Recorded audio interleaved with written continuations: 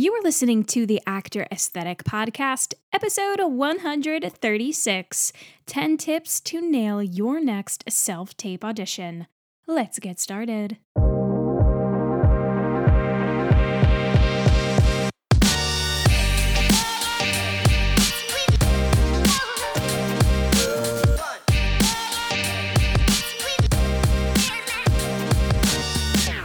What's up, everyone? My name is Maggie Berra, and welcome to the Actor Aesthetic Podcast, where I take you behind the scenes of the theater industry.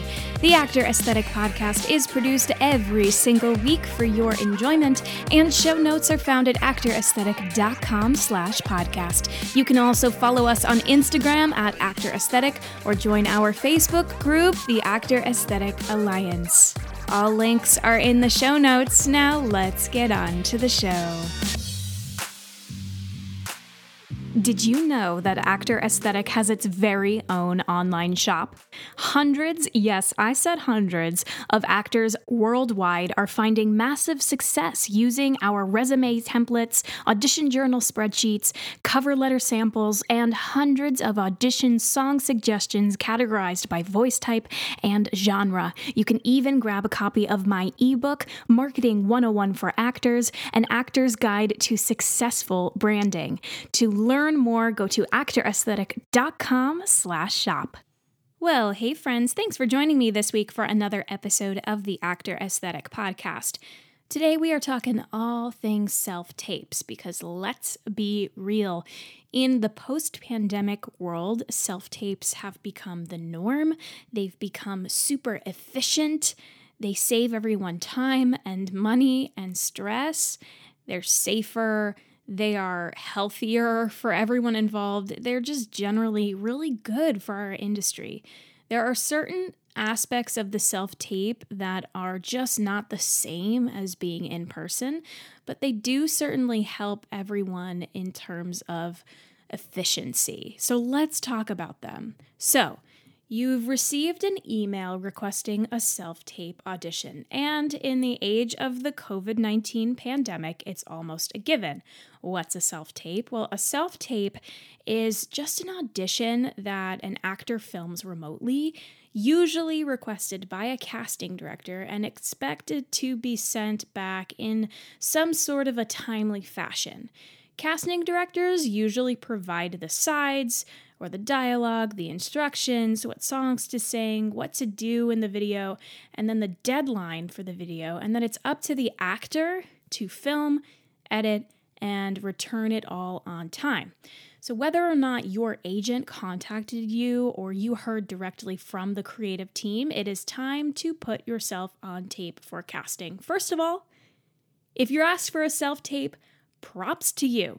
Because getting a request for a self-tape is actually a huge deal. It means someone, somewhere, whether it was a casting director or a literal member of the creative team, like a director, choreographer, music director, whatever, reviewed your materials and they're interested in seeing more.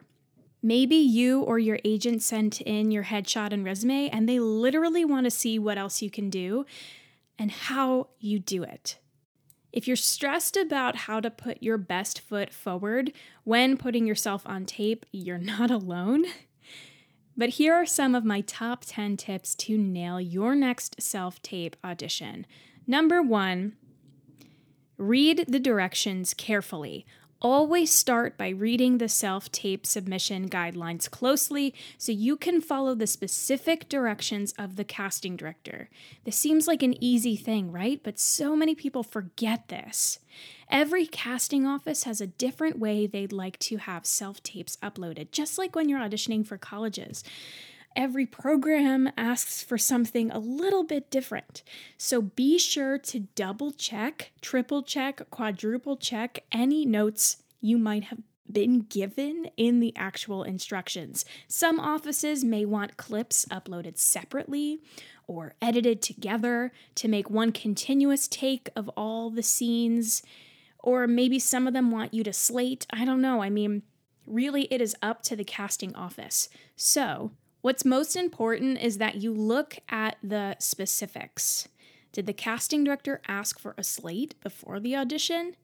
Did they ask for specific framing, like a full body shot? Really, you can see from your head to your toes in the shot, or did they ask for just your shoulders up? Did they ask for you to upload the videos with a specific format? Did they ask for the video to be sent through WeTransfer or Dropbox, YouTube, Vimeo? Should the video be downloadable, or is it okay to just unlist it and upload it and have it unlisted on YouTube? Don't be afraid to ask questions if you don't feel like this information is readily available to you. Number 2, get off book before recording. Now, this is different than if you were doing this in person.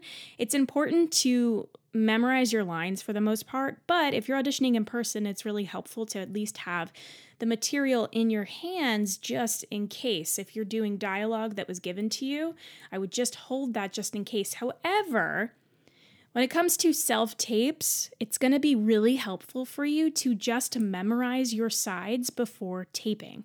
Though it's standard procedure to hold a script when auditioning in person, it's vital that you give a performance and not just a read on a video. Do you know what I mean by that? Since a self-tape is just locked in place, that first impression is literally all you get to show whoever views it.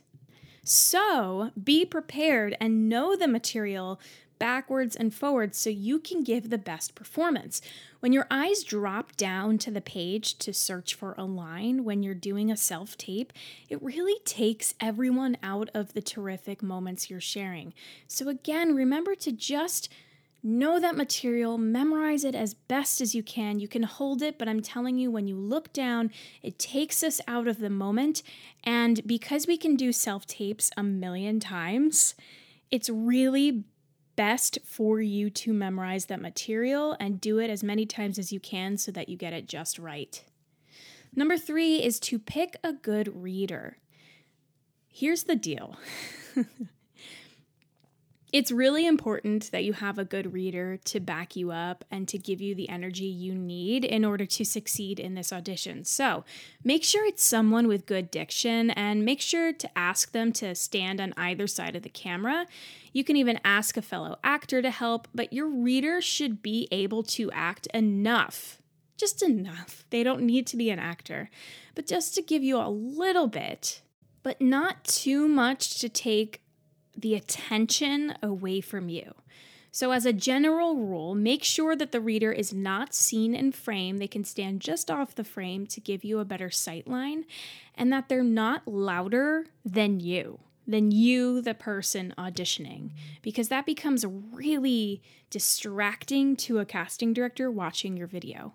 Number 4, choose a quiet, clean setting. Rule of thumb, plain background, make sure there's no distracting noise getting in the way of recording the audio. Really ensure that the background noise is kept to a minimum and that camera is eye level. An extra tip, of course, is the light source should be in front of you and not in the shot, not behind you. Don't have a window behind you. Make sure all of that light, that good light, is shining on your face. If you don't have a ring light, that's totally fine. Just make sure that you have a plain background to film against and that you have some light at least shining on your face. To make a makeshift ring light, you could also grab several lamps and have them shining at you from different angles. Which brings me to number 5, be aware of your lighting.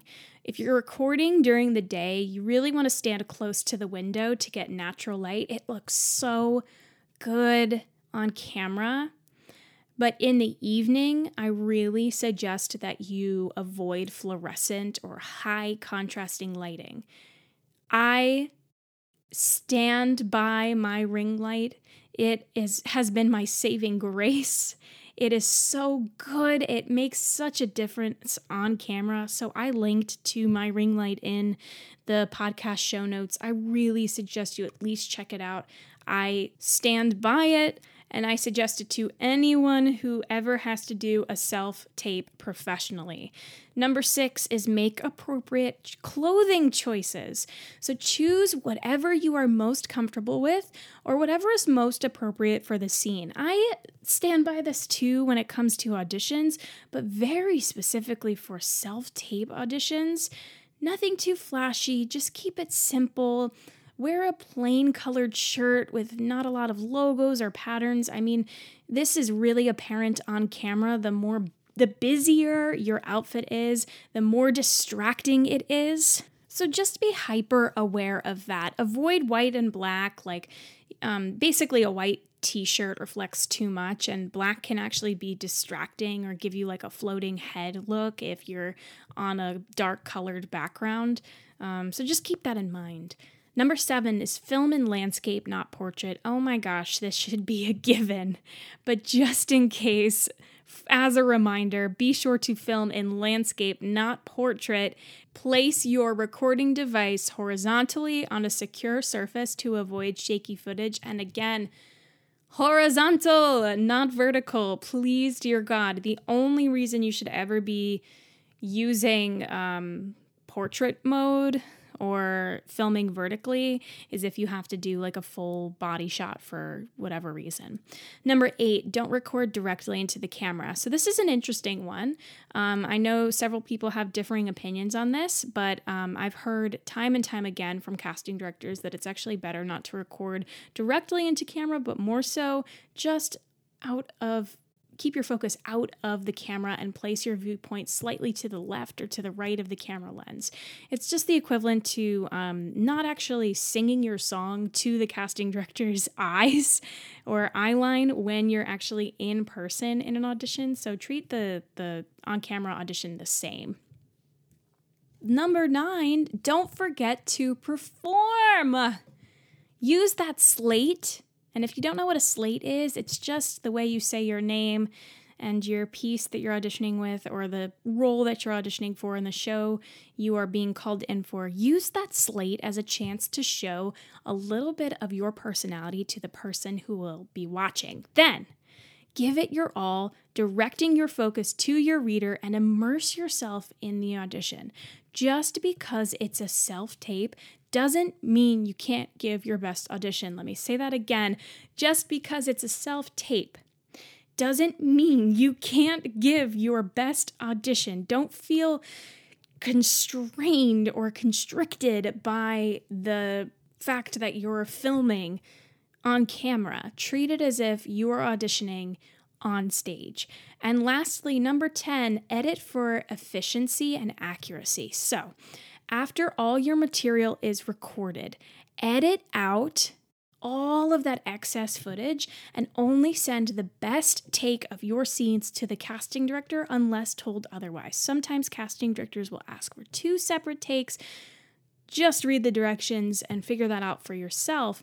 But also remember to label the clips with your name first and then add the project title and scene, again, unless told otherwise.